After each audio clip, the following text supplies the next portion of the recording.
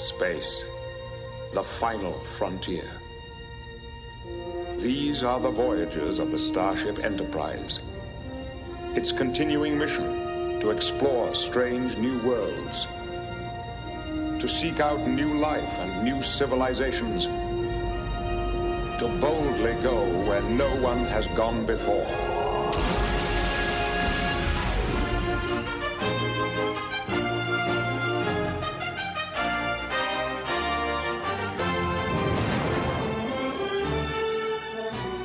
Hey, Aaron here, and we're back with another fantastic commission podcast. This time, all credit goes to Jamie T. Long-time listener. She might go back, either the first season we did of Game of Thrones, maybe even to Breaking Bad. I know that she was a day one supporter when we did our first Kickstarter. Yeah.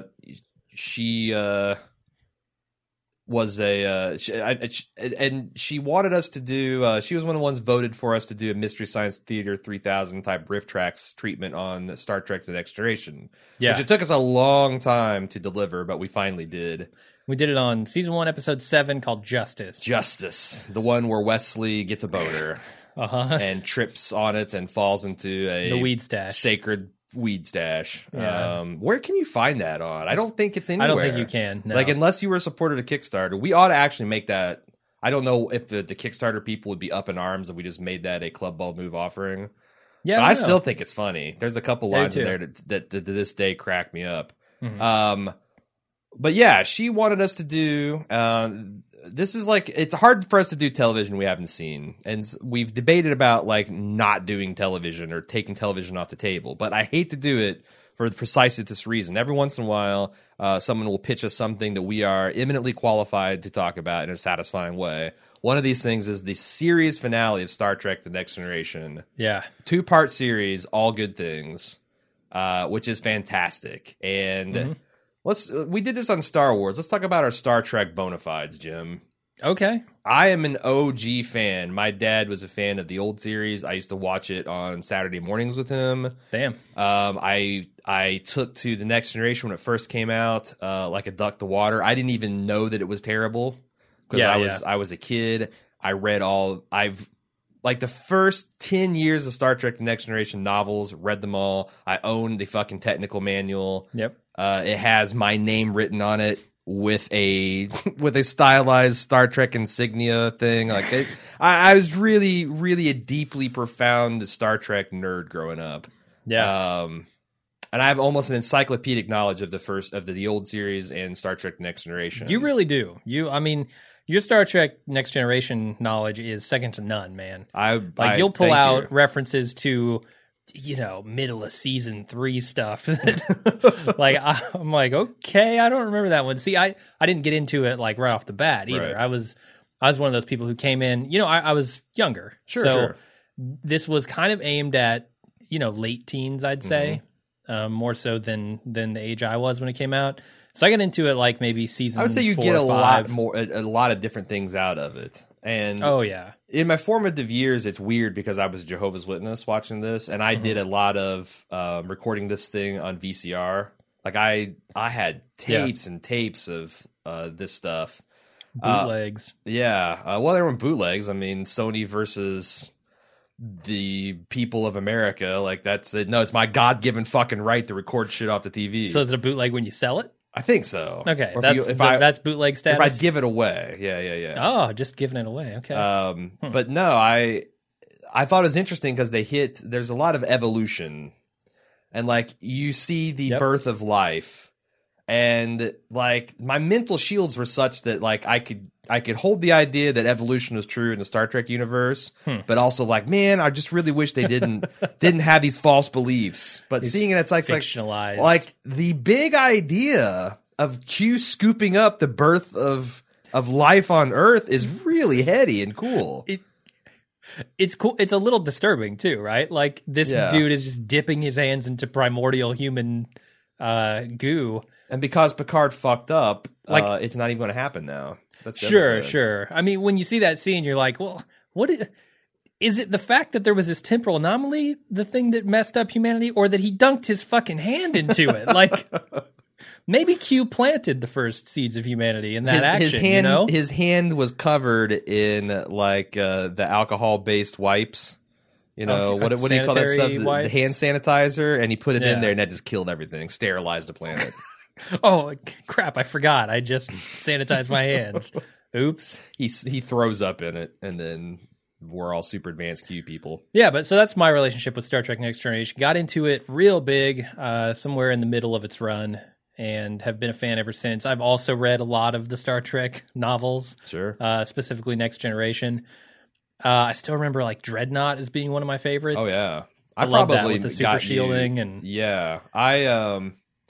man, there's some really good ones. Like all the Peter David ones are really good because I didn't pay attention to the authors.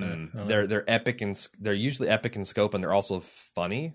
Okay. There's another one, Metamorphosis. The giant novels, like because you have the run of the mill novels, are like 200-300 pages. Yeah, and then you have the giant novels that come out once a year, and they were like double of those, and it was always like something badass happening, like Borg got their hands on the Dreadnought. I think this is what you're talking about. The Borg? No. That new No, this was a rebel, a renegade commander of some level. I don't know. He was either a captain or an admiral or something, and he took the most advanced ship in the fleet. And They had to go stop it, and it had like basically a Spock in it. It had another Vulcan who was the first officer. You're talking about yes, Dreadnought. I'm talking about, I think it was called Nemesis. Oh, okay. And it was wasn't that a sequel to that was Dreadnought? Essentially a victim of the Borg got their in the old series. There was this thing, this planet killing that was like it looked like a giant space turd or a space cigar. It had a neutronium hull and it could eat planets. Well, that was like the test version, and she found the full scale version, and her plan was to turn that against the Borg. And it was fucking badass. Yeah. And then the one like Metamorphosis was where Data gets turned into a human by some alien godlike power, and what his life was like as a human. And Data's by far my favorite character in Star Trek. Yeah. And you got deep dives in other characters. There were some really bad ones with like Riker and Troy. Yeah. I remember there being a terrible novel with them. Imzadi. That's what it was. I hated that. It was the worst. It was, I don't know. It kind of like was romantic for a 14-year-old boy to read. Like a very immature notion of love. I guess so. Yeah. And also, but it's so cringy when they call each other that. It's like, oh, Imzadi, God. yeah. It's like Snookums or Hubby. It reminds me of like the Han Solo and Princess Leia diaries or whatever in Star Wars. Courtship of Princess Leia. Yeah. See, I got a near encyclopedic knowledge of that. Nice. One other one, another Peter David one, Q-in-Law, where Troy marries Q. Okay. And she gains the power of the Q, and then somehow he turns on her and tries to take the Q power away, but he can't. Yeah, of course. And she just beats the shit out of him like across the galaxy in this one particular and it's gut busting hilarious. A heartwarming tale of marital abuse. it was universal intergalactic. It's hard to feel sorry for omnipotent beings going at each other hammer and tongue. Yeah, we're not talking about any of that though, Jim. No, we're not. We're talking about all good things. Yeah. So what do you think of this episode? It's everything. It's one of the perfect series finales. It's everything about Star Trek: The Next Generation. It's got the cheese. It's got Picard going Super Saiyan Shakespeare occasionally, acting crazy. It's got Data doing weird Data stuff. It's got Worf doing funny Worf stuff. It's got Riker and Deanna being weird. You hit it on the head when you say like Data doing Data stuff and Worf doing Worf stuff. It's like. This is a travel through the whole series, right? Like that's the thing that makes it so special to me is the way it takes a look forward and tells you what these characters, a potential outcome for these characters. Data's a professor at Cambridge, I think it is. But the thing, yeah, sure. And then you look also back in the other direction and you see the characters who they were. Where they and I came think from. that's super interesting for a series finale. Yeah, and you slowly come to realization there's some rift between Worf and Riker, and there's also a lot of funny gags that they don't even address. Like, for example, Data's become a crazy cat lady. Yes, he has like one cat in the series, and then Spot. 25 years from now, he's got all the cats, 6 cats, and a giant skunk stripe in his hair because that makes him look distinguished. Sure. No, it's And also you get to see Data in all his different, like his super naive, yes, like Buzz Lightyear mode in the first thing where he doesn't get like random idioms. Like Data could really use an Urban Dictionary chip. Like that would like if he had basic internet access, he would be 10 times smarter. You would think he would. It's too bad they don't have the internet in the 24th century. Yeah. It really is. It's all just in the ship's computer. You'd think he could get a tap into that. That's the thing. I remember seeing Michael Okuda and Rick Steinbach, who are the two guys most responsible for the technology of the Next Generation era. Including Deep Space Nine, the movies and all that. And they said that's the one big thing they got wrong. They like nailed pads. They nailed like the concept of isolinear chips, things getting smaller and smaller. The one thing they didn't see coming is like a global interconnected internet. And that would be even more so in the future. Oh yeah. So they just made like the Enterprise is essentially a flying super duper duper duper cray computer. I mean, it's all based on, Navy technology too, right? Yeah. Like, so you got submarines, which, back in the day didn't really connect to the home bases in the way they do today and stuff like that. Yeah, I can see why they might not have expected that. But no, I think 30 years ago. It had like a neat emotional punch because it was endearing. Like, there's some problems with it because as Jamie asked us, she has to send us some pre-feedback. It's hard to swallow the crew from the first timeline where Picard just came on and took command of the ship, swallowing all the things he asked him to do. Yeah. And he gives a rousing speech though. He's like, I don't know. We need to go into the heart of the storm because you trust me, right? I didn't get the uniform tug. Like if he got because he was wearing the classic season 1 jumper, he needed the uniform tug to really sell it on that. And I didn't get it. And then in the future, it's just the crew's joint affection for him that carries them through the day. But like also there's a very real debate about, is he just having a crazy grandpa moment? Yeah. I think are we following a madman? And I thought it was, me too. I thought that was really great. Yeah. Cause I mean, I don't know. Those things could be indistinguishable from one another. A couple things like Geordi, like, okay, he's got his new bionic eyes, which they carried through in the films as well, that's a nice little touch. But he marries Leah Abrams. I don't know. I buy that. I don't know. Who is Leah Abrams? I don't remember. She was the holodeck advisor that he conjured up when they were having warp core problems, and he fell in love with her. Oh, she's from the past, right? Like she's been long dead? No. She's actually a real person. She's the one I think that designed the warp engines on the Enterprise. But he conjures her up to help her work through a problem that he has, and he falls in love with her. Okay. And then the real Leah Abrams comes to visit him, and he has this expectation that they're going to be romantically involved, and she's like... She doesn't even know him. No, well, not only that, but she's not exactly the character that she is in the holodeck, because in the holodeck, I'm not sure... I guess what they're going for is that, like you and I, the way we interact are not the way I would interact with some random dude that came up to me on the street. Of course. Yeah. And there is also I could imagine like a diverging personality between a hologram and a person who's living a life, Because the holodeck is essentially enabling you to do whatever you want to do. And if that's to dick down the designer of the Enterprise's warp core, it's probably going to oblige you. Well, also the idea that, we are our experiences, at least, the person could be significantly changed from who they are when the holodeck image was taken, Right. When their brain dump was made. Yeah. And then the other thing, it's like, so if you first meet somebody and you found out that because that's the thing, the punch in that episode is she eventually calls up Geordi's recordings of their holodeck session and sees... She falls in love with their relationship? No, she's horrified like you would be. Okay, good. Like, oh my God, you've cloned this thing that's not me and you've fallen in love with it. And I found it's gross. Like I don't think that you can recover a relationship from that. Yeah, I would think holodeck history should be the number one privacy concern, right? Yeah. And it's like, don't look at my holodeck history. Yeah, please God, do not.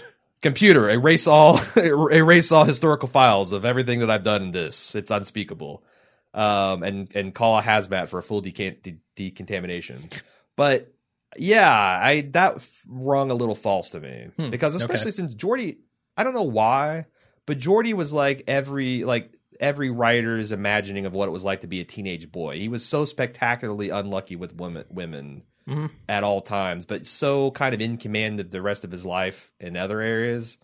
That's the one thing I thought was kind of false. You know, Worf being some kind of council member, retired council member on Klingon, thought was great. Picard being ambassador, awesome. Riker being an admiral, right on. Yeah. I even liked the idea that Beverly and Picard had what do you call that? A stormy relationship, like you know, but because they're such strong personalities, and he's kind of like, you know, the captain at all times, and it didn't work, but they still have all this affection for each other. I even like that. Yeah, no, the relationships felt very natural. I didn't have a problem with him, you know, going back to his crew and saying, "Hey, I'm traveling through time," and then believing him. I mean, maybe the crew from the earliest time period in this, I have a little bit of a problem, but I don't have a problem with the crew 25 years in the future believing him, right? Like, think of how much they've been through together. This is not the craziest thing they've ever seen. Oh, no.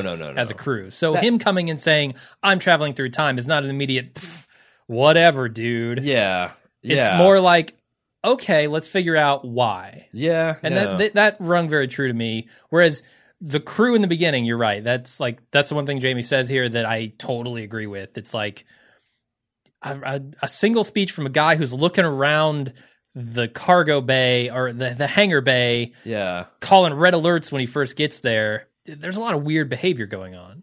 I think that, and imagine his reputation. So exactly, if he takes this ship into this anomaly, and it doesn't work, imagine the reputation that this captain would have, right? Like, the ship is just destroyed. First mission in, he called a red alert. He went straight into the heart of anomaly and blew everybody up. Ranting about a Q that never existed. It would be amazing, the stories that would be told on Earth. Yeah. I fully agree. And again, the crazy grandpa, but the middle crew implicitly trust, because you're right. Like, is this any crazier than the time they all devolved? No, it's similar. Yeah, to the time they all devolved, actually. Yeah, and there's a lot of really that poor Asian sickbay crew member had a forced temporal abortion, and Beverly's like, she's okay. We'll give her some Tylenol for a cramp, and she'll be back to duty, no problem. Just as long as she doesn't devolve, you know? Yeah, she doesn't de-age. That was curiously callous of her. Yeah, and you can, and that woman's acting like, I don't know, kind of shell-shocked about it. And that's something I didn't get as a 14-year-old boy or whatever I wasn't watching it, but watching it as an adult, I'm like, holy shit, this is brutal. It is. I guess when you're talking about the entire universe being devolved, then, you know, one person's miscarriage is small potatoes. And they get around that at the end. I think this serves a purpose, right? Like, this kind of magical wand at the end that waves everything back to a normal time serves a purpose for Picard, essentially, who, of course, and the rest of his crew. You know, you get the impression that he told them all the story. Yeah. After he fixed the anomaly and went back to a single time, and that they all believed him and they bought in, and now they all have a greater appreciation of the time that they have, right? Mm-hmm. And that's really the story: is appreciate the time you have because it's all you have. Mm. That's what I think the heart of the story is. You know. Yeah. Well, that's kind of like a meta message to the watchers. Meta message to the watchers. Enjoy the audience members. It's called All Good Things, for Christ's sake. Mm-hmm. And it's weird because a lot of shows don't do this kind of stuff nowadays. Like, we're going to do a narrative that's explicitly designed, especially stuff that's not serialized. It's just episodic. Yeah. Almost never do you get this kind of complete mini movie to kind of wrap things up. But I thought that was interesting. And then as a kid, I felt like this was pretty unsat. I remember being bummed out. Like, I'm watching, Picard go around his crazy grandpa, and the plot with Q didn't really make sense. And none of the stuff about the conflicts of the characters and the meaning really resonated. And I remember, we were talking about 8 years ago. we were playing Magic the Gathering or whatever, and it just so happened that we had both. I think it's probably because Next Generation was on Netflix or whatever. But like you, me, and another guy that we were hanging out with had all kind of within the last month or two watched coincidentally All Good Things, and it spontaneously talked about like what a great finale was. And I remember thinking like, wow, my feelings about this finale has completely turned around. Yeah. I think it's, perspective. Because it wasn't like there wasn't a lot of action. There was like you were expecting like a sci-fi epic for the finale, weren't you? Yeah, as a kid, yeah, I think I was like like a best of both worlds, yep. only on steroids. Yeah, and this it's like Riker shows up to blow away some Klingon cruisers at the end, but it's almost like, what are you doing? Yeah, you've got an Alzheimer's patient rampaging in what used to be the neutral zone, and you just show up and blow away some Klingon battle cruisers. You start an intergalactic incident because of a person who's known to be senile. I can see how if you're expecting this to be the conclusion to a sci-fi series, you would be disappointed by this ending. But I think it's a lot harder of a sci-fi thing premise, and it's also more about the characters. That's the thing. I think this serves as a more satisfying wrap-up for the characters and for an audience who is concerned with that stuff. And that's really what the show has been about, right? The relationship between these people and the crew, and that's why it works so well as a finale. Mm-hmm. Let's talk about some of the things that Jamie wanted to talk about, and then I just kind of want to go through. I took some notes in chronological order, just my observations of the show. Before we get there, okay, I want to ask you one question. Do you think that they've had this in their back pocket with Picard sitting down playing poker with these guys the whole series? No. Or is that something they just said, what would be perfect here? No, but I bet after that started becoming a thing, because they just had the thing one time, but then it's like I remember when they had Stephen Hawking on, and it's like that's when I remember like, oh, this is like a really cool thing. I hope that's not the first time, because that would make me seem like an idiot. But anyway, I wonder like in season 4 if they started thinking about how this thing could wrap up, like when this thing starts running out of steam, having that be the final image. Because that's the brilliant thing about the episodic stuff is you can have a storyline and like this is how Star Trek's going to end. We know it's going to end because it's completely unconnected. Like you don't, as long as you don't kill Picard off in season 5, you can have that ending work just as well. And even then, change their character such that Patrick Stewart decides he doesn't want to renew his contract. You just kill him off, have Riker be the captain, and boom, you can have the same plot line. Could you? I mean, Riker's at the table every day.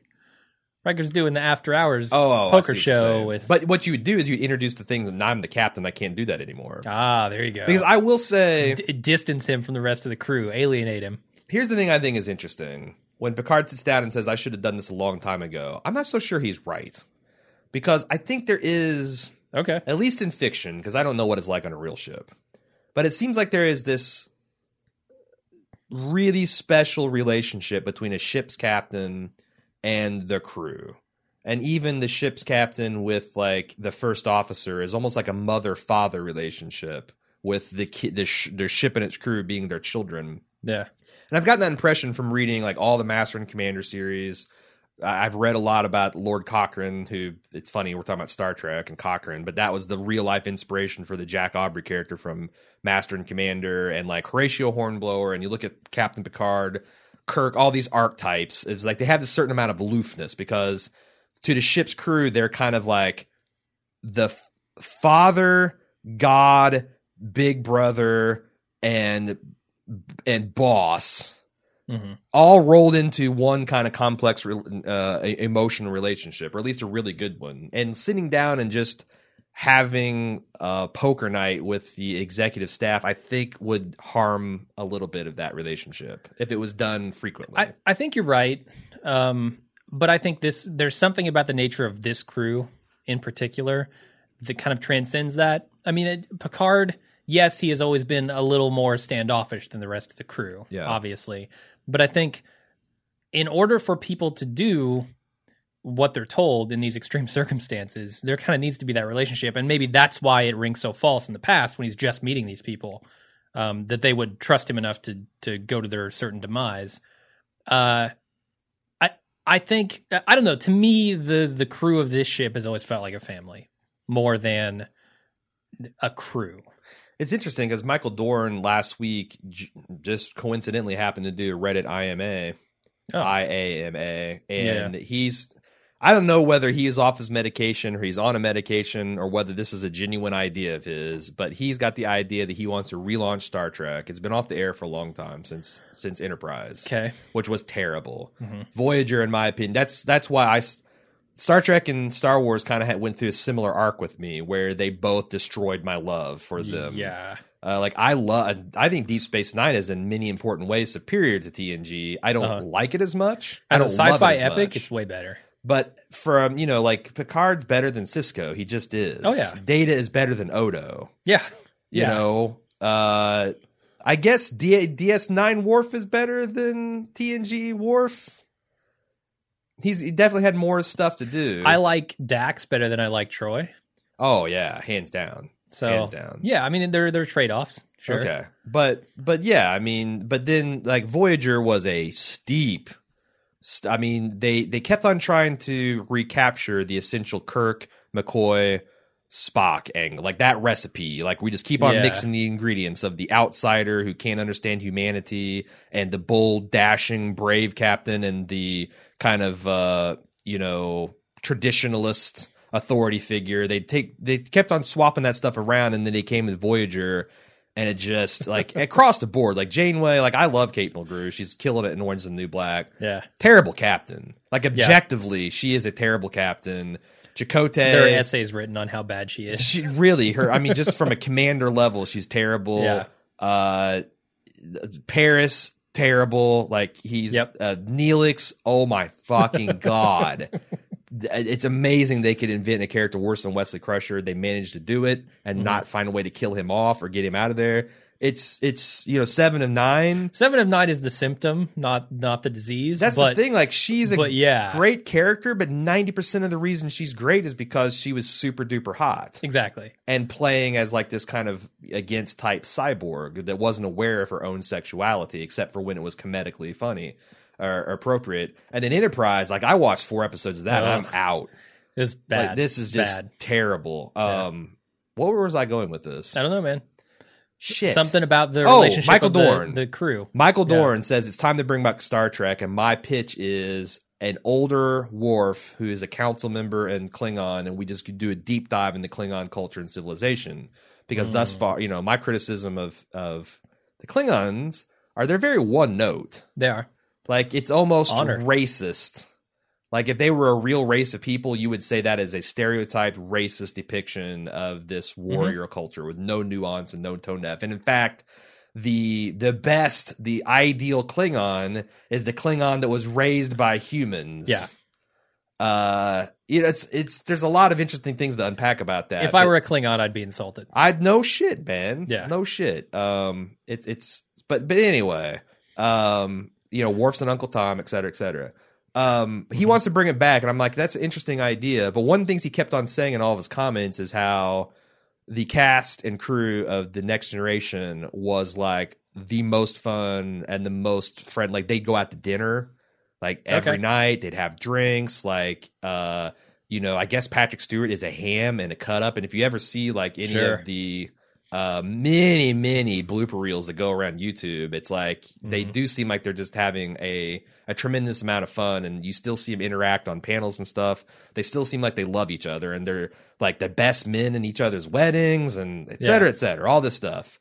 And he said like Deep Space Nine was not like that at all. Oh, really? Yeah, it was very professional, like no animosity, but extremely professional. Huh. I wonder if that's why it felt so special. Yeah, TNG. like I wonder like what you're saying about Picard there, if that's actually part of that they got away with that because that's how they felt about each other.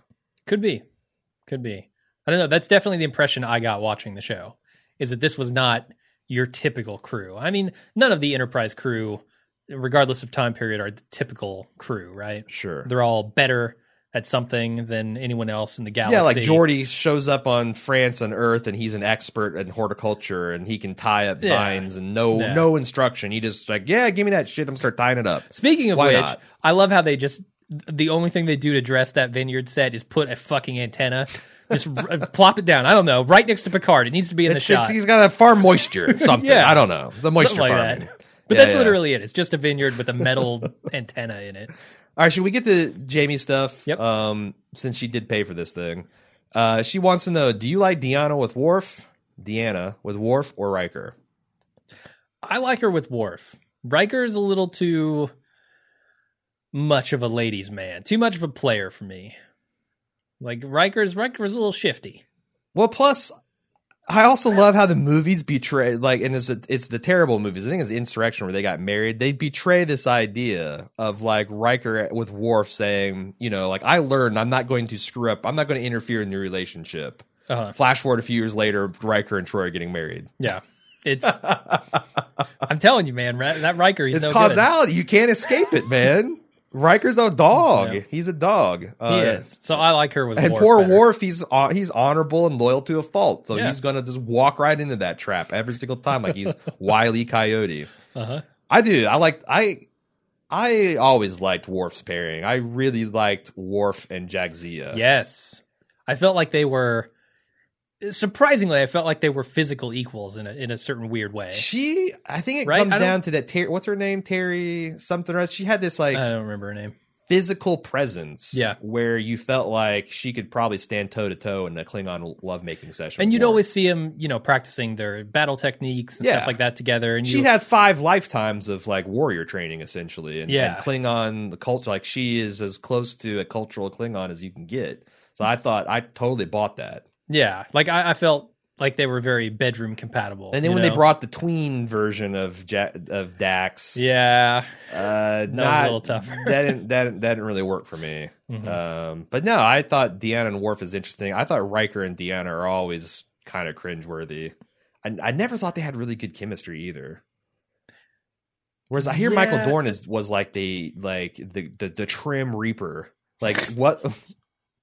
Will Wheaton in his book talks about how like Michael Dorn was just tearing through the extras on a weekly basis. Like all of the ensigns, just a new ensign pops up and Michael Dorn. Or an alien in a gold bikini. It's, hey, would you like to ride in my private jet that I've got here? And we'll just go, That's right, he's a pilot, isn't he? He is. Yeah. I don't know he owns several, jet, but he does. He actually has a jet? He owns a military jet. Oh my God. It's like some kind of Russian trainer that's very popular in civilian aviation. But yeah, surplus auction. We're big Deanna Worf fans here. She also says, I've seen this episode 50 times. I've never fully understand what's happening at the crux of this episode. Did you just judge her? No, that's a lot. I've seen stuff 50 times, just not this. I was gonna say, look, Godfather and Matrix. She says, as in, what is Q needing to prove and how did Picard fulfill that goal? Was the anomaly just part of a test? Or was that a real danger to the human race and all races, really, that Q was helping Picard figure out? Saving a race from wiping itself out wasn't really part of the original trial. Basically, I still don't quite get the underlying point of this episode. Jim, I feel like I have a good handle on it. I want to see what you have. And then we'll compare and contrast. I feel a little more shaky on this because I've never quite understood Q's motives. I think that Q has a certain connection to Picard in some way. I'm not sure what that is, but he's curious about Picard. He gives him a little more leeway than he would give other people, other races perhaps. And I felt like this was him helping Picard figure out something that was going to destroy the human race otherwise. So I didn't feel like this was necessarily a test, more of like a here you go, like a breadcrumb leading you down the path to saving your civilization. Although he mentions the beginning of the series where, yes, it was in fact set up as a test, right?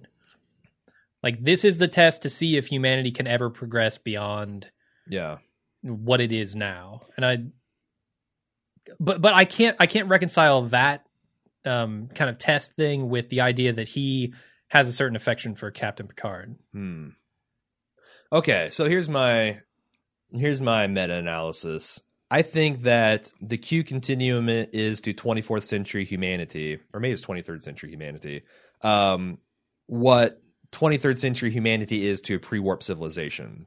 Like they're seeking out, exploring new life, Prime Directive says we can't interfere with their technological development. As soon as they get warp technology, we show up with diplomats and say, would you like to join the Federation? That's what Q essentially is. Like, we are always on the lookout for intelligent life ready to make the next step in their evolution and welcome them into... I don't think the Q Continuum is a single race of beings that made the jump to transcendence. I think they are, multiple races and cultures that have done that in the, billions year history of our universe. Yeah. So humans are like that kind of threshold warp civilization that they made contact. And so they've been found worthy. Everything else is seen as a test to get them to try to make that jump. And essentially, Q caused Picard to make the anti-time anomaly that threatened to destroy them. Like it didn't exist until Q told them to go look for it. Yeah. They caused it, and then retroactive is going to destroy all of the, I guess, galaxy and universe. And Picard had to think non-linearly and across times, kind of in a very, an interstellar type of, Matthew McConaughey way. Like he had to stretch his brain to think about how I can affect the future from the past, and time can be kind of getting a very tiny glimpse of what it's like to be the Q. It was very rudimentary time travel kind and of I stuff. think that's what Q said, and I think that's one of the things that I'm kind of slightly disappointed at the end. He gives a speech about you just peeled back the first layer of the veil of reality, and wait till you see your next adventures. And Star Trek then never really travels that path again. What is the outcome of the test, but whether we pass or fail? I think humanity in the form of Jean-Luc Picard is nudged ever closer towards a singularity event where we transcend and become Q. So how many tests are there? When do you peel back all the layers? Well, and say Q we're says, Q? they never end. Because here's the thing, there's another thing about the Q Continuum. They're just technologically and sociologically and culturally stagnant species. Sure. They've been at a standstill for eons, and they explore that in Voyager, I think. Maybe it's Deep Space Nine, where they go and they go to the Q Continuum, and it's like this old, one horse town that's dusty and nobody can get off the porch, and it's just all stagnant. But they have kind of like the Civil War with people like Q, we need fresh blood, we need new ideas, versus the old guard. It's let's just wait for the heat death of the universe. Yeah. How likely is that Civil War to have broken out essentially at the exact same time that we are focusing on our heroes? I guess it depends on your view of time. That's also an interesting thing is the Enterprise just a magnet for weird shit, or does every Federation starship have the equivalent of these adventures? Yeah, I mean, I've always thought, it's the flagship. And humanity is facing an extinction level event every day, and there is some starship out there putting it into it by flipping a proton coil or extending a tachyon field or collapsing a warp bubble, something. That's the thing, right? How many years long is their mission? Is it a 5-year mission? It's a continuing mission. Okay, the first one was a 5-year mission. Because I was going to say it's 7 years into a 5-year mission. Mm-hmm. That would mean that at least 20, something like 30 different things would have happened. So yeah, I mean, I don't know, the amount of aging that they've done, I guess, shows you only about 7 years. But no, I thought that's, and I don't know. There's a little bit of I haven't thought of this enough, but I also thought maybe that his syndrome that's space Alzheimer's was a symptom of Q trying to warp his noodle. Could be. It's one of the few diseases that have no apparent cure in the future, other than old age. Also seems like it's a bitch to solve. But and male pattern baldness, also no cure. Just need some anti-time pills, man. just swallow a couple of those and why wasn't Picard, wake up 20 years Picard younger? Growing hair, man? They had people undoing scar tissue. Fetuses were turning back into constituent proteins. Baldness, also the other thing that's what I'm saying. Completely unaffected by time. Just that's supernatural. Yeah. But no, I that's my theory is that this was the test is no longer is humanity worthy. It's now evolve already. This is the equivalent of us shocking protein soups in a lab to try to get RNA to fold and make membrane. Like, I want to see this life actually happen. That's was my take on it. Okay. I don't know if that answers your question, Jamie, but that's as good as you can get when you got Q involved. Yeah. We already talked about the plot hole about the earliest characters trusting Picard to the point of killing themselves. So they make it a big point in the middle timeline that everybody's time, like physical impacts of this spatial anti-time anomaly, right? But in the earliest timeline, where it's even larger and more powerful, the starship, there's nobody saying like, "Oh, my scars are disappearing," or "Oh, yeah, you know, I'm regrowing my pinky that got amputated 7 years ago." The thing I think saves it there is nobody gives a shit about that, right? Like, Picard isn't telling anybody anything. That's true. In the earliest timeline, maybe Crusher is just a buzz in the sick bay with all these. Yeah, like we got 60 patients in here all saying that their removed kidneys are. I don't have time to explain this bullshit. Yeah, he's just like, send us to the Devron system. Yeah, full speed ahead, engage. He's literally not saying anything about what he's doing there, which I don't know if that makes more sense or less sense with a crew who doesn't know you, right? Like, if you try to explain this, will they just think, oh, this guy is off his rocker? Mm-hmm. We're not doing anything he says. Whereas just barking commands at people might get them to just do things out of duty. I don't know. I mean, which would be the more advisable strategy there? But clearly the one he takes is just, I'm not going to explain this, just do it. Yeah, and I think that carries the day up until you ask the whole crew to sacrifice themselves. Yeah. And that's the other thing, is like, there's no talk of like, because another thing I liked about this episode is it really went for broke on visualizing some things that hadn't only been in technical manuals. Like, we saw like an Olympic class starship, which was the medical research vessel. We saw an actual Stardock with, like the Enterprise just coming out of the bay. And we saw a lot of things like new models and stuff that we'd never seen before, new bridges and all that kind of stuff. Yeah. If there was a time to separate the saucer and get the family and the kids off, it's before you plunge into the heart of this anomaly that you might not walk away from. That's the thing about the battle bridge and separation, is like, that's so cool, and they have the sequence. They could just Voltron it up. Yeah. Or they could, Sailor Moon it up. Like, it's time to separate the disc, boom, it's separated. But they never do in later seasons, ever. You're right. It's bullshit. Yeah, I agree. I felt like the crew would have swallowed it a little bit more if he had at least gone through the motions of like, well, at least your family won't die. I'm a madman, but yeah. And nobody suggested it either, right? Like, Riker. Well, I guess Riker's away, so Riker may be the only other guy who would be thinking about that stuff. I don't know. I thought it was really awesome how he starts giving security commands to Worf, because he doesn't think of Tasha as a security officer anymore because she's been dead so long. Yeah. Which that's is the other kind cool of awesome thing, that she actually came back. That's another thing I found in the Michael Dorn, is that he seems like he's still miffed that Terry Richards, or whoever the person that played Jaxia, they had a whole elaborate flashback sequences that they were going to show of Worf and her relationship and kind of bring her back for one last time. And because of some bullshit between her and her agent and the negotiators, that broke down and they couldn't do any of that stuff. Huh. And yeah, but I don't know, man. Like, I sometimes wonder what like Denise Crosby and she thinks about their career decisions. Like, I get it. Like, you sat through the first season of Star Trek. It's pretty rough. Sure. If you'd stuck with that, like, even Deanna got a decent number of plots. Even Crusher got the fucking Ghost in the Candle plot. You'd probably be in some movies. Yeah. I mean, she's in movies, obviously, but you'd Pet probably Cemetery. be in Star Trek movies.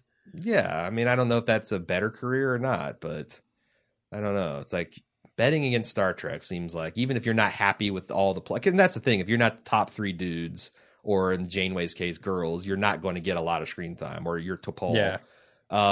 But you will eventually get there. Like, everybody gets, even freaking Neelix gets plot lines. Yeah. Gets whole episodes devoted to him. So, true. Even Wesley gets a plot line nowadays. You just have to stick with it. Come on, Denise. Yep. She also wants to know, I think we touched on this, why did this anomaly shit suddenly inspire Picard to play poker with everyone? I think we talked about that. Sentimentality. Yeah. He goes, oh man, my life is passing me by. Yeah. I need to enjoy the time I've got. Yeah. And this is how I'm going to do it. Spending time with the people I love. So here's some thoughts that I had as I was watching the episode. I thought it's funny that Picard, stumbles out of his bedroom in his robe and he accosts Deanna and Worf and he's like, I'm jumping back and forward to time. Yeah. And it's like, and like Deanna's not like, Captain, it's called reminiscing. Just calm down, like it's not, everyone jumps to like some spatial anomaly, not just. Yeah, I think that's fair though. Okay. I think with their experiences, spatial anomaly is more likely than Picard reminiscing, frankly. Publicly anyway. What'd you think of Grandpa Picard? He got so shouty. He got shouty, man. Not that, but Geordi, like, he talks about, like, Geordi just caved in and like, okay, crazy grandpa, let's go see Data. And on the way, he's like, hey, I read your novel. I thought it was pretty good, but your main character, and you could tell he was about to launch into, like, your main character was flamboyant. The plot was unbelievable. The writing, oh, Christ, the writing. It's like, man, he is a really harsh critic. Yeah, he didn't like that flamboyant character at all. I want someone to come in and, like, shit all over his amateur space archaeology. Like these ancient stones you've got in your ready room. No, those are fakes. Yeah, those are totally poorly made Romulan fakes. What is your problem? Yeah, you can tell the difference. I hope you didn't pay much for those. You can tell the difference between synthesized caviar and real caviar, but you can't tell the difference between fucking paper mache. That reminds me, I love the ceremonial masks. I love the Earl Grey tea hot. Tea Earl Grey hot. And it's a real person serving real tea. Right. And then in the past timeline, the computer didn't have that program in its memory banks. Yeah, it's great. Yeah, pretty good. Because I assume that he's the one who put it in there, right? Like he gets to the ship, he goes, "Oh my God, they don't have Earl Grey tea hot? Yeah, come on." And Data, we need a recipe here. What did you think about the extremely short micro mini skirts that the female crew were rocking in the past? Except for Yar, she was wearing slacks because, of course, she would. I mean, is that all of them? I mean, if you look at the original Star Trek, they're just as short, no, if not shorter. I get it, and like I kind of it. I know that was kind of the way things were even in recent past, or maybe even currently. I think the dress uniforms of female officers and most of the armed services in America still feature some sort of skirt. Really? But that seems very anachronistic to think that 300 years in the future we'd still be putting women in skirts and men or butch women with male haircuts in slacks. Yeah, I thought that was something you swing and a miss by the Roddenberry. Yeah. Show is a product of its time, and it's really weird to have because even when in Encounter at Farpoint, Deanna was wearing that really bizarre. It's not a Star Trek it's not a Starfleet uniform. It's like some weird purple jumper. Yeah. And this was literally before they go to pick up Riker at Farpoint. She's wearing the stock issue blue mini dress. Like, you didn't have to go there. Why did they? Just to keep it visually. I mean, you already have the lack of collars. Yeah. Which is I feel like when Star Trek got good, that's when the collars popped. Uh-huh. Like if you look at Picard and he's wearing pajamas, that's probably going to be a bad episode. If you look at Picard and he's wearing like a cool jacket or he's got his collar popped, it's probably going to be a good episode. Yeah. And if also Riker doesn't have a beard, you're hardcore fuck, because that's season 1. That's the worst. Season 2 was pajama uniform and beard. Season 3, beard pop collar. So that's perfect. Buckle in if you see a clean shaven Jonathan Frakes. It's going to be a terrible episode. Yeah, this is the one exception, right? You do see him. You see him on a monitor, and they're talking to him like he's on Farpoint, and they're going to pick him up. Yeah. Let's see what other things we want to talk about. You got anything? It's got to be weird for O'Brien thinking, really, Starfleet keeps this much data on me? They know about my model building hobbies? Like when Picard tries to pass it off as, I read it in the Starfleet records. Not only that, but creepy, real creepy. Sure, you built your models and all that, but you're a junior technical officer, and you just got thrown into chief in. Like, I get it that eventually he will become the chief engineer with years more of experience and training. Yeah. Like, I would love for him to have done all that and just blown the ship up because he just doesn't have the experience necessary to get the job done. I thought that was a little. I thought that was a little weird. Asking a line cook to run a kitchen or something. And that's like in the previous timeline when they warp to when they warp. to I think is empty space or whatever, and Picard on the bridge of the Enterprise just speaks to nothing, says, Q, we're here, this has gone on long enough. Can you imagine what the original crew is thinking? And they didn't later follow him into death. And this was right after he called a red alert after looking around mysteriously, right? Mm. They've got to think something's up, but they're trained. They're well trained. The other thing about O'Brien, when he and Data are talking in idioms that Data doesn't understand, and Picard is just looking on and going, "That's the old Data. Yep. That's Data as I remember him when he that's a beautiful moment. I really like that. It is. I also love when Q and Picard are playing 10 questions. Picard's face when Q genies him on a technicality of the rules. God, he's right. I always thought it was interesting how hostile Picard is to this demigod. Because he's fucked with him so much, right? But still, it's like if Jehovah's armies came down and with a blazing chariot, you would be like, fuck off, Not until he messes with you a few times. After he asks you to sacrifice your firstborn a few times and he does some stuff like cut some capers like that, you might be like, fuck off. Come on, we've been through this before. I know you're not going to make me kill him. That Romulan guy, Tomalak, he's in... I think he's like half of the Romulans that we see, and I think he's really funny, and he almost reminds me of a Seinfeld character, unless his overall like facial exaggerations and kind of like, the Federation doesn't approve. I like this plan already. I expect him to throw confetti out of a bucket at some point. Yeah, I don't know. He's on the screen so little time during this episode. Trying to think what the else. Other line from Q that I'm a little confused by is that he says time may be eternal, but our patience is not.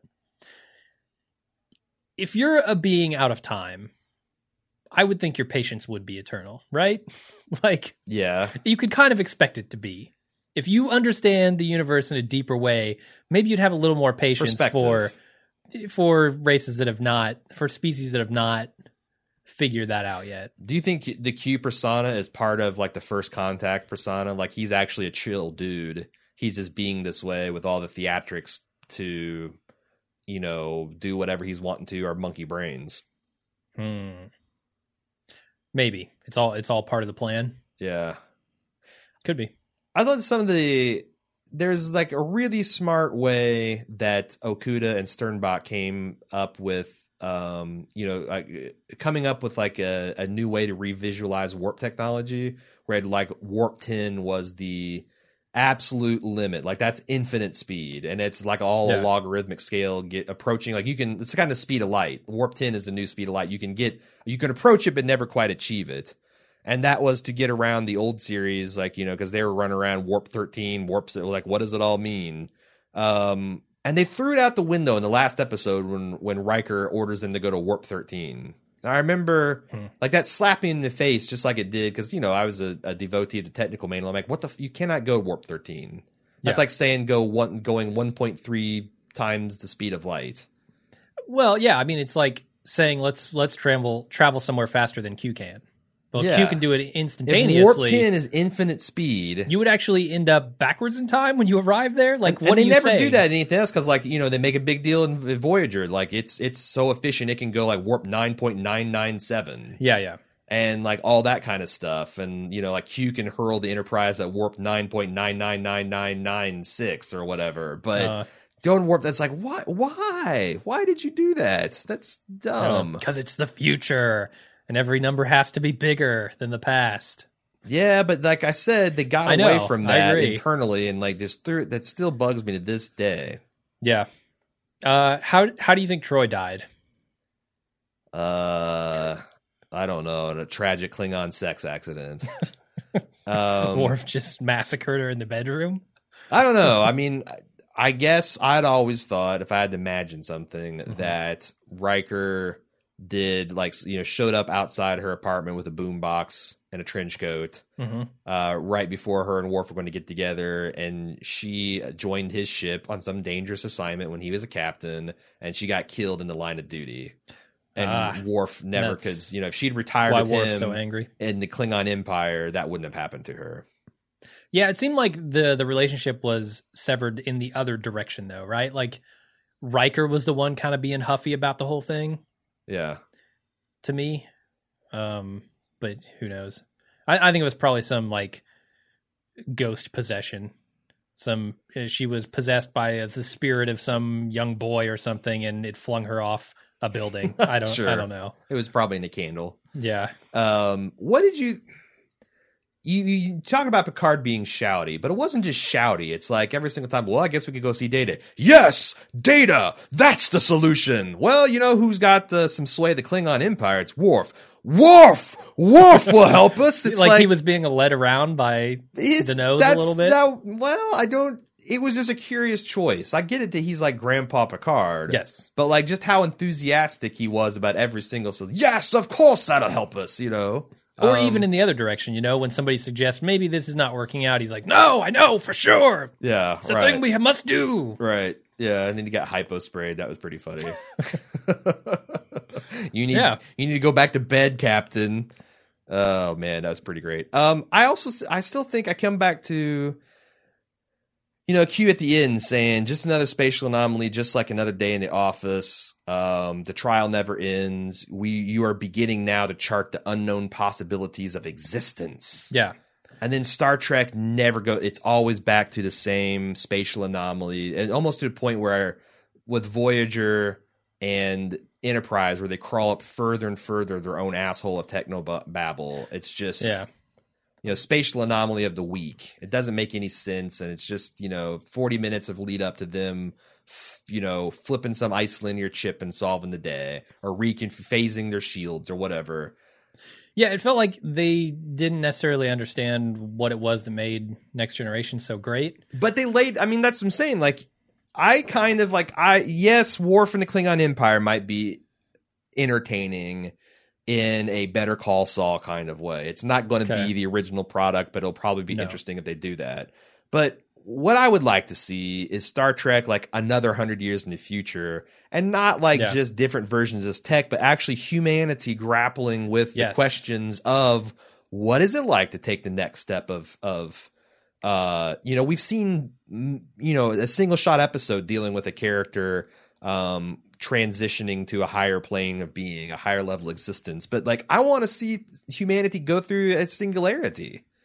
That's the thing. I felt like they dropped the crux of the mission, which was seek out new forms of life, new civilizations, to try to expand the scope of what humanity is. And instead they swapped it out for, you know, tech issue of the week, for monster of the week, for that type of stuff, which was certainly in Star Trek The Next Generation, but it was all in service of and that was all exploration new at the time. And understanding. That was all new. I mean, yeah, it had been done before in the old series, but that had been years and years and years ago. I mean, and it was Space done better here. Yes, of course. Deep Space Nine found a way to make that interesting in the form of the Dominion War, where you had this like arc that, you know, you really could have high stakes and big drama. Even Deep Space Nine, though, I felt they pulled the core out of Next Generation to a degree. Like, I didn't feel that sense of exploration because you were on an outpost there, which was stationary, and you were having things come at you as opposed to going out and looking for them. Which that was a big problem, and I think they solved it with the Dominion War, because Deep Space Nine was kind of getting stale because you couldn't have those kind of stories. Sure. And like, you know, I don't think they got as much knowledge or mileage out of the noir aspects of that setting, the Casablanca aspects. Like, that never really connected because the Bajorans are kind of dumb. Yeah, nobody really cared about the Bajorans. Yeah, and the Bajoran Cardassian thing was essentially over at the beginning of the series, and they kept wanting to make it a thing. But they went through the Dominion War, but Voyager just went straight back to the worst crutches of TNG, and then the Enterprise was just stupid.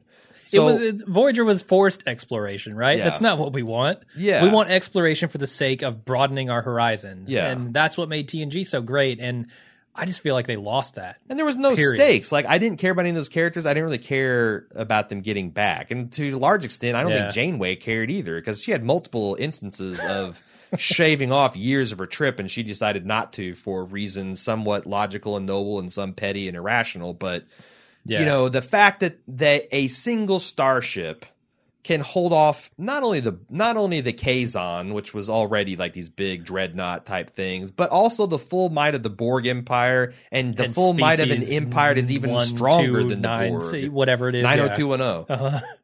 It's just dumb. So like if dumb. I guess I'm interested in Worf's Klingon opera that might be coming down the pike with CBS. I guess it's connected to maybe, but I would really like to see like a far-flung humanity struggling with some kind of singularity, some kind of ascension, and what that's like kind of a haves and have-nots, like, you know. I mean, they could even do more social commentary stuff along the lines of how do we get along with these races? Exactly. You know, it's always been a military kind of feel to it. Even in Next Generation, like they were interacting militarily, but not very much diplomatically.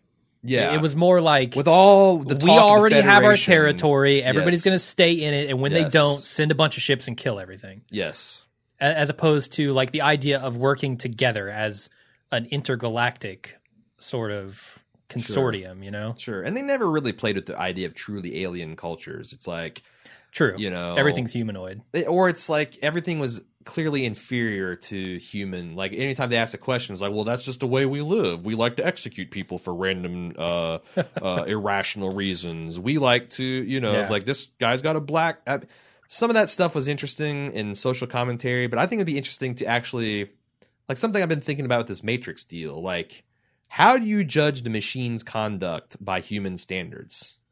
Like, you know, I've been talking on the forum about, like, you know, why are we moving away from eating animals? It's purely for sentimental, emotional reasons. Yeah, I think it's because people value life. But there is no intrinsic logical reason to do that. No, I would probably agree with that, yeah. So if you're talking about the machines, absent logic or emotion and sentiment, like, can you say they're truly evil for enslaving us?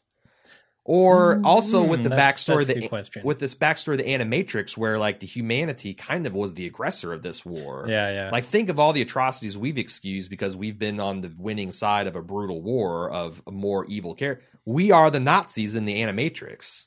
Yeah. So the machine's treatment of us is kind of remarkably humane. And honestly, you can almost see it as like a wildlife preserve, because if the machines just did their own thing with their form of fusion, they could have let humanity die, but they kept us alive. Like we interpreted it as some kind of, overt, like horrific form of slavery, but maybe they've got other ideas. Like they're trying, like I said, this is all stuff you have to read between the lines, but I think that's a lot more interesting than just dude with different shaped ears or wrinkly foreheads with very obviously inferior worldviews than progressive humanity. Like really alien cultures that you as like almost like with entirely different values, right? And how can you say that that's clearly better or worse than what we have? Yeah, it's different. They do some of that. Like there's some interesting stuff with the cloning and interesting things with like. I mean, the Borg is a good representation of that. You know, getting everybody homogenized into kind of one single thinking being. Right. And they did. That's a very different way. They did with like some of the iBorg episodes try to humanize the Borg and try to get you to see a little bit of that perspective, but it also made it seem like the Borg were still this nightmarish thing. Yeah. But yeah. I mean, that's a very human perspective. It's sometimes hard to step outside of that, right? Like, but I think that's what Trek if you put that on the screen, would people even be down with that? Unless Star Trek is becoming an every 3-year action movie, it needs to do that to maintain relevancy. I feel like it's become that. Well, I don't know that then Star Trek can just stay off the air as far as I'm concerned. Yeah, me too. I have very little interest in what Star Trek has become. If they were to have some kind of renaissance where they brought it back to what it was originally, which is that sense of exploration and expanding of humanity, I think that would interest me a lot more than action flick of the week. I'm not. Yeah. I don't care. Like, I don't care to see Kirk and Spock and McCoy doing things in scenarios that have, no message to them. It's literally just an action movie. I don't care about that stuff. Yeah, I'm trying to think of what the causes that they can get behind nowadays, and they're just not as like, ending racism and homophobia and classism and stuff like that, or everything can. But now you're talking about like terrorism and police states and global, omnipresent, one directional surveillance and privacy issues. Like, is Star Trek equipped to deal with those issues and still feel like Star Trek? I don't know. I think we should write a script. We should write a script. We should present it to Paramount. We should say, and also here's what we want to do. But that's what I'm saying. I'm not saying you can make a gritty, like, can you make a gritty Star Trek? Star Trek's got if it's not utopian at its heart, then it's not really Star Trek. I agree. It's something else. But that's how you get the dystopian elements in there, is through other species, right? Like going to other planets, exploring the galaxy, the universe, and finding these places that are less advanced than we think we are. So you're essentially redefining what Star Trek means, which I guess Deep Space Nine kind of sort of did. Like, Deep Space Nine was a grittier, more... Oh, it definitely was, yeah. Yeah, but it was also, you had the same kind of utopian, we don't use money, and, you people dealing in Latinum are so backwards, and, capitalism is disgusting, stuff like that. Yeah, I don't think that, the core message needs to be changed, of, like, advancement and moving toward a place where everybody is happy and understands each other and gets along. I don't think you have to change that message to modernize Star Trek in a way that's satisfying to the people who like the old series. Yeah, because, a lot of stuff like, could you take on some stuff in the Middle East conflict with, but that's too, like, you could do a very surface, like, this guy's side of his face is white and this guy's side is black and this other guy's the opposite, so we hate each other. That's such a facile... That's 60s shit. I know, but I'm saying is that's such a oversimplification of the issues that it's not even meaningful. It doesn't tell you anything. Like, you'd have to be able to really get into the nuances of why fights and conflicts are happening if you wanted to make real-life analogs that actually get people to think. And Star Trek's never been about that. Star Trek's been more, sweeping generalities. And as we get, that's the thing. Like, as life gets more and more better and we get closer and closer to a Star Trek ideal, which, people might be like, what the hell are you talking about? But, I'm going from just basic quality of life. There's movement. I was thinking about that in the shower today. If you could be born at any time in life, if someone put a gun to your head and said, we're going to restart your life, and you're going to be born as a random person. You don't control what class you are. You don't control what race you are. You don't control your gender. You don't control your sexual orientation. Pick a time to be reborn in. Can I pick the future? Well, you could. I think it's going to get better, but you could, but an asteroid could come destroy us tomorrow. Sure. So, like, and then I'd be dipping my hand into goo, hoping that stuff would come back. I'm thinking, like, I would want to come back today, because as bad as some people still have it is, there's never Your been odds are much better across the board. Everything is getting better. Violent crime is going down. Education is going up. Standards of living is going up. So we are on the trajectory of utopia if we just keep at it for a couple of hundred more years, and we can solve some energy crisis and a bunch of, zero-sum game. We don't destroy ourselves, all that stuff. No asteroid smacks into us. But I'm just saying, like, I don't know. Like, as you get further and further and the issues of the day are less and less, it's like first you had to fight against slavery, and then you had to fight against, civil rights. And now we're talking about civil rights of ever smaller groups of minorities, and less obvious and odious forms of racism become like yesteryear. And now it's like you're finer and finer splitting of those hairs. I'm not trying to say that to denigrate those struggles. I'm just saying that as you get closer and closer to an ideal society, where is Star Trek? Where does Star Trek live in that? Like, it might be hard to do that. It might be. I think you can deal with different issues, though. And you don't, like, they're more nuanced and they're not as, like, obvious as a race which is half black and half white. Like, that type of stuff won't fly anymore. But there's still a lot of issues that we're struggling with. New issues, old issues, and like something like. What what Star Trek did with, like, what does a artificial intelligence look like run amok, or what do we look like? How do we interact with an artificial intelligence? What about a superhuman? Because, like, even Data is superhuman, but barely. Like, but what if you had something that's just clearly smarter and better than you? Like, why are humans running the Federation when you've got Data around? Sure. Like, I get he's just a single positronic brain, and there's some kind of bullshit reason that they just can't make more of him, or he can't make himself. But like, you could hook him up to all the systems. Yeah, like he could run the Enterprise by himself. Oh yeah, except for away team missions. That's the only thing he'd, But yeah, you could just plug him in. I'd like to see them maybe start looking forward, like stuff about ethics, about eugenics and things like that. And I know they've done all that shit too. It's like, God, maybe that's the thing. They just, with 20-some years of their 20-some seasons of Star Trek, they just done everything you can do.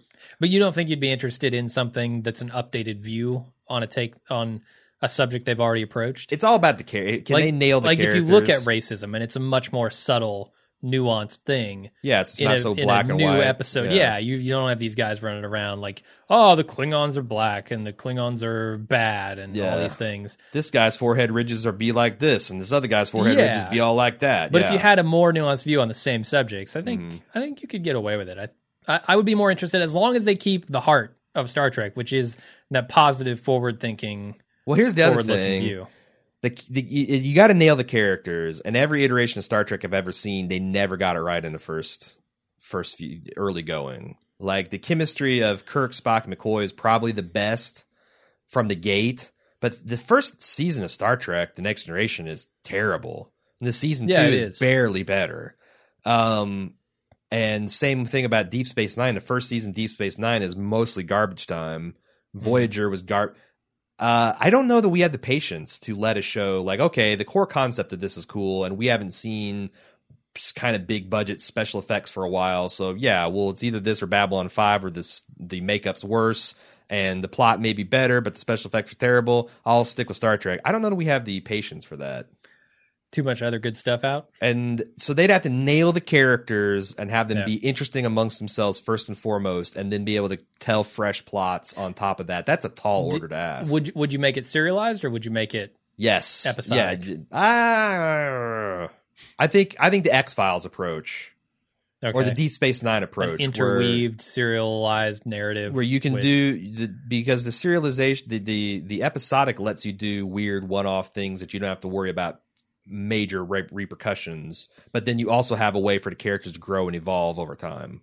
Yeah, I think the X-Files blended approach would work really well for that. I mean, you can see in this finale that kind of happened in Star Trek organically. It wasn't necessarily a thing where they said, okay, here's the timeline and we're plotting out this grand arc for everything. Sure, they did it in some ways with Picard and the Borg and small chunks, but overall, you feel a definite difference in these characters, and I think that's the thing that holds Next Generation together is this family. There's this idea that this crew is something special, and you get to see the beginnings of that and the endings of that in this finale, and that's what makes it so perfect for me. All right. Do you have anything more you want to say about Star Trek or this episode in particular? I've said all there is to say about Star Trek, period. So no. We are going to start Starlog up again. We're going to start publishing a new by Bald Move. There will be no problem with copyrights, and we'll have a monthly article about all things Star Trek. We're just going to do a random Memory Alpha article once a week, and we're just going to read it into the microphone as a podcast. And I'll critique it. Okay. I'll point out the factual errors and inconsistencies that they have. Yeah. Anyway, thanks Jamie for forcing us, but for throwing us in this briar patch. It's been a lot of fun to revisit this. You have very good taste, and I hope you feel like you got what you're wanting from us. If you'd like to find out how you can commission your own podcast, you can go to baldmove.com/shop. Right? Yeah, that'll work. And find out, click on the old commission podcast. It's the big movie looking reel. You can find out how much it's going to set you back, one half of an arm and or leg, and what kind of terms and conditions and how you can make that happen. It's all right now that we're living in a moneyless society. Yeah, all of this stuff is free. I mean, we just essentially go up to the Matter replicator and say, podcast custom commissioned. I say hot. I say clone hot. And I have him do the podcast. There you go. But yeah, thanks for commissioning this, Jamie, and we'll be back. We've still got quite a backlog. We'll be coming back in the next week or two with another one until we get caught up. We maybe never get caught up. We need anti-time to go back. We do.